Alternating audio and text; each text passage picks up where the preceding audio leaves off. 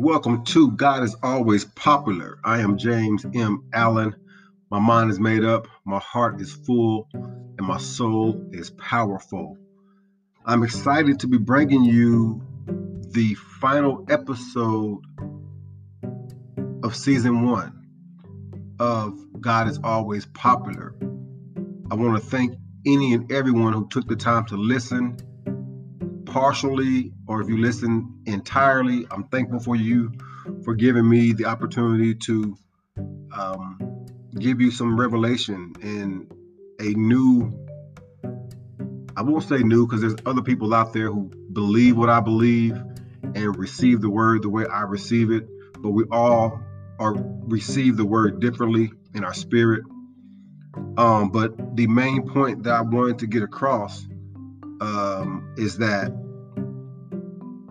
for too long we have been asleep, and we have been worshiping sleep or half awake on the mysteries of the kingdom of God.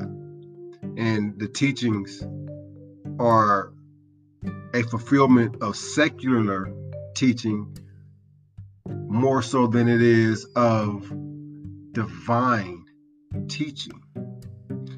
And what the Bible has become to represent to me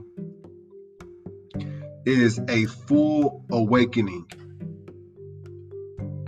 out of this thought process, or a way of thinking that we are apart from God. And this teaching keeps all of us who are seeking the truth sleep, or let me say handicapped and blinded to the truth. And that truth is, we are one. And I say we as in saying that no one can receive anything unless it is from heaven. And the Bible is literal, it's symbolic. I don't want to say metaphorical, but there are times in the Bible. No, I shouldn't say there are times. The Bible in general taps into two main discussions. And it is a spiritual discussion happening and a physical discussion happening, or story. I shouldn't say discussion, but story. The life of all these people represent these two things, just as well as light and the dark represent the creation. God's main purpose is hitting in this literal and symbol or symbols in the Bible. And it starts with Genesis in the order that we receive it, and then it ends in Revelation. But the knowledge is the key thing, is the key factor. And knowledge can only be absorbed through one portal. Sorry, it can be absorbed multiple ways, but it can only be made malleable and used in the mind. So we can absorb through hearing and seeing, and all the tools, and all the function that these two tools give us. Then we can deliver it out of only one way, and that's out of the mouth. But the truth of it is to be determined in one main function of our physical selves, and that is the mind. It is the greatest power. So I stand in firm belief that this great power in our mind is where God is. And he has always been there. So God is always popular. This movement, this season 1, has been my own growth in a new approach to understanding this, is that the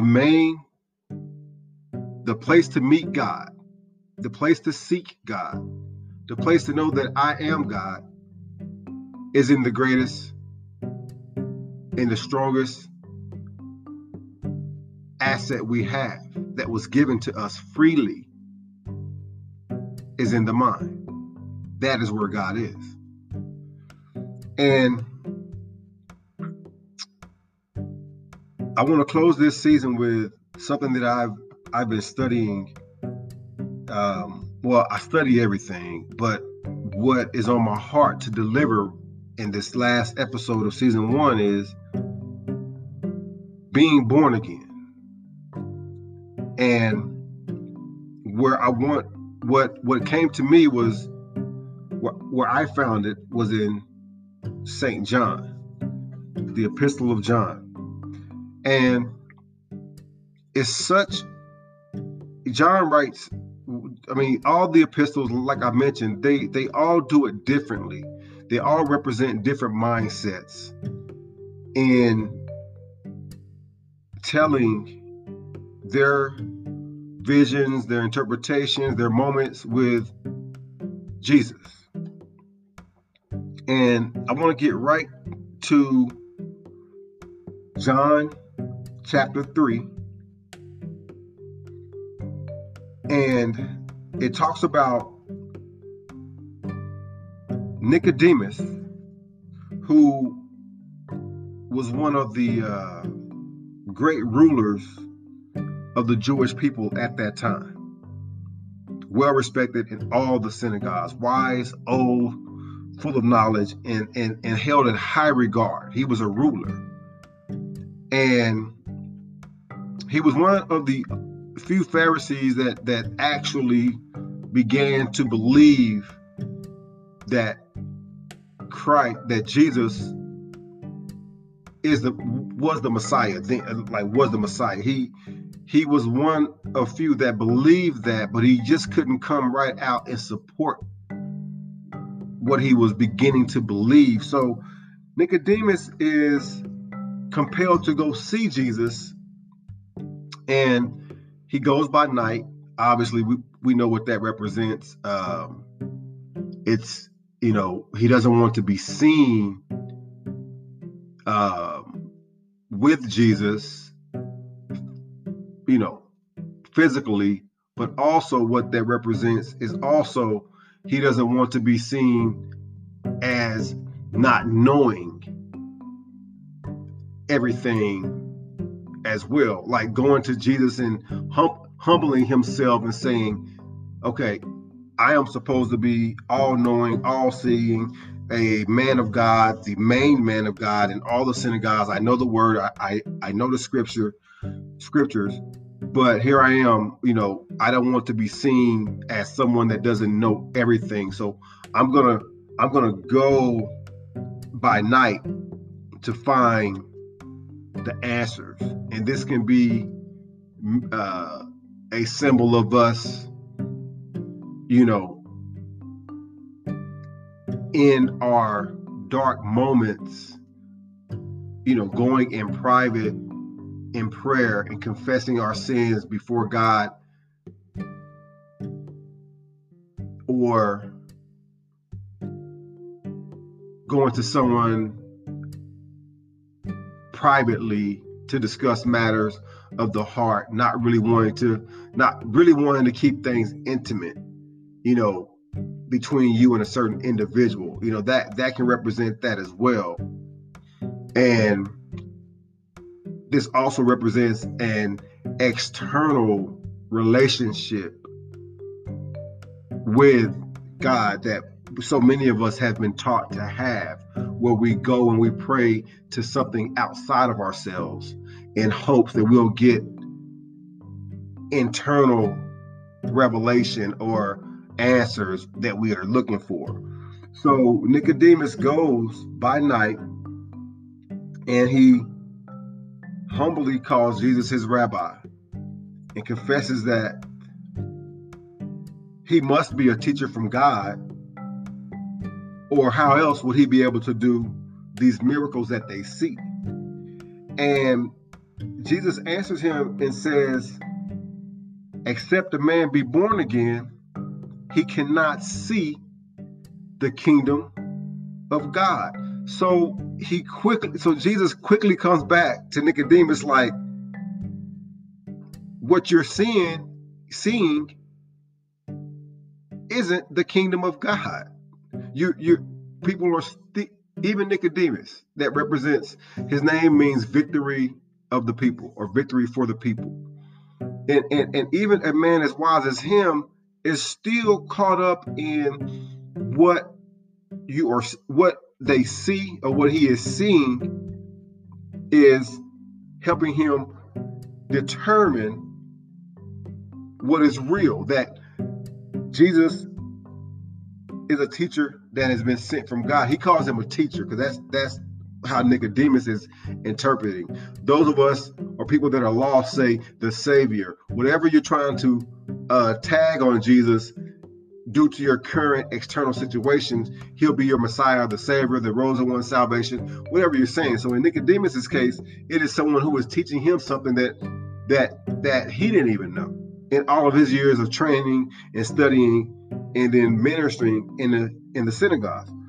So Jesus says to him, except a man is born again, he cannot see the kingdom of God. So he's telling Nicodemus right off top, even you are not able to see the kingdom because you haven't even been born again. In spite of all your knowledge and your status, you are still asleep.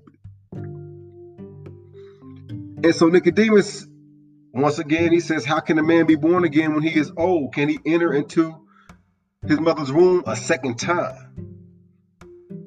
And and Jesus responds with another mystery. Well, he unsolves and unlocks another mystery about the kingdom of God. And I'm going to read it. He says, out of King James, he says, verily, verily, I say unto thee, except a man be born of water and of spirit, he cannot enter into the kingdom of God. That which is born of the flesh is flesh, and that which is born of the spirit is spirit. Marvel not that I say unto thee, ye must be born again. The wind bloweth where it listeth, and thou hearest the sound thereof, but cannot determine or cannot tell whence it cometh and whither it goeth. So is everyone that is born of the Spirit. And that is a lot. I mean, that even twists my mind up, and I'm like, what is he talking about? But you got to go back to the beginning of creation to understand what he is talking about. And then also you have to understand why Jesus, or what Jesus is representing in scripture, in this great mystery of who we truly are. Because he does not say you can only be baptized in this water to be born again, physically washed clean as they perceive, and we do these rituals of the baptism, and you come out the water brand new and transform and renewed. But he so cleverly says,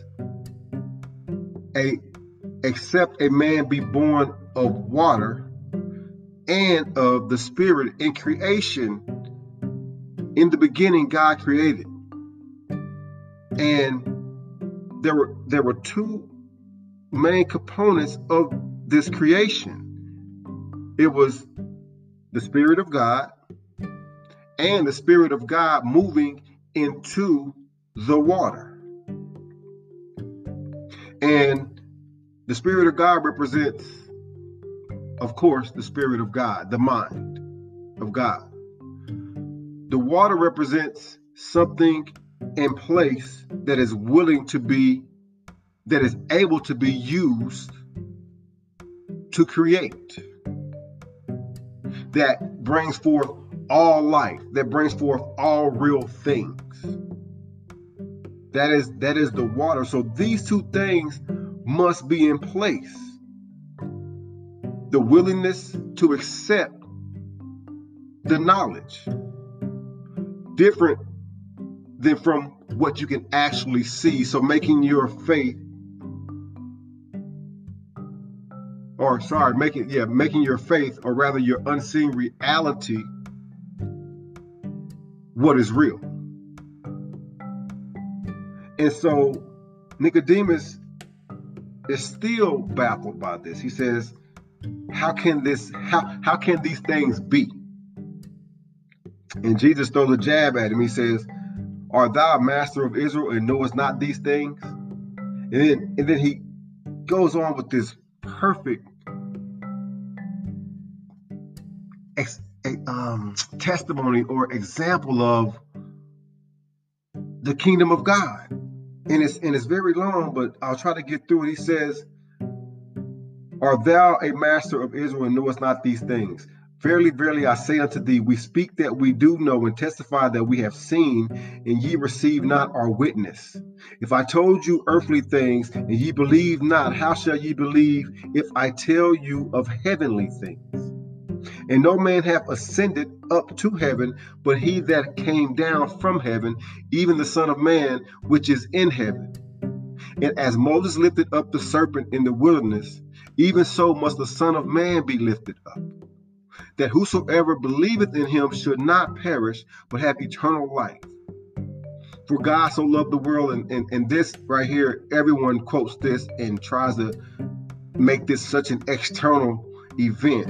But in John 3:16, for God so loved the world that he gave his only begotten Son, that whosoever believeth in him shall not perish, but have everlasting life. Now, I'll stop there, but then Jesus goes on from verse 17 through verse 21, pretty much explaining these things to Nicodemus and trying to get him to understand that what I'm going to try to explain to you is to understand that there is a flesh life and there is a spiritual life. Now, these two things make up one life, but one has to be greater than the other. That is the way it is made. Now, for as long as you sleep and you slumber in your flesh and you toil in the flesh, you will always be asleep, not born, in a cocoon-like state. Yeah, you're moving, you're old, you got kids, yeah, you're 40, 50, 30, 20, however old you are, and you have this life going on, but there is something still laying in a cocoon state, dormant, not alive in each and every non-believer. Now, they have taken it for as long as I can remember receiving the word, taken this and placed this physical meaning on when Jesus is saying the Son of Man, and for God so loved the world that he gave his only begotten Son, that whosoever believe in him should not perish but have everlasting life. I'm going to say this and what this means, and you can call me crazy, think whatever you want to think, but this is literally talking about you and me. Because God gave us the identity, the status to be his sons And if you're a woman out there, and daughters. But since creation, woman is just a part of man per Adam and Eve by way of the Creator. So we are men, sons of God. And I'll go back to 3:13. And it says, and no man hath ascended up to heaven, but he that came down from heaven. And Jesus says, even the Son of Man, which is in heaven. And it is so deep, and it lets you know that predestined, pre-ordered, predetermined, whatever you want to call it, our lives, our spirits, we fall to this state. We descend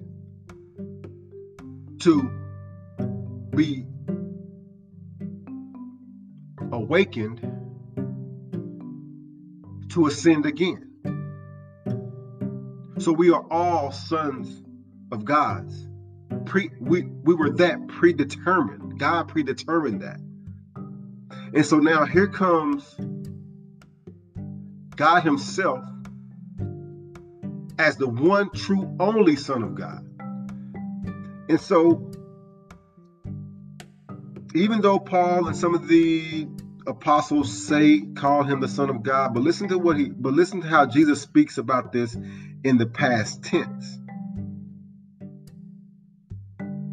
He says in 3:16, for God so loved, past tense, the world, that he gave, past tense, his only begotten Son, that whosoever believeth in him should not perish, but have everlasting life. For God sent not his Son into the world to condemn the world, but that the world through him might be saved.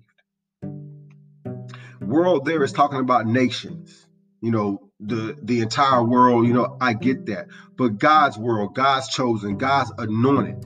And the Son of God is literally the anointed of God.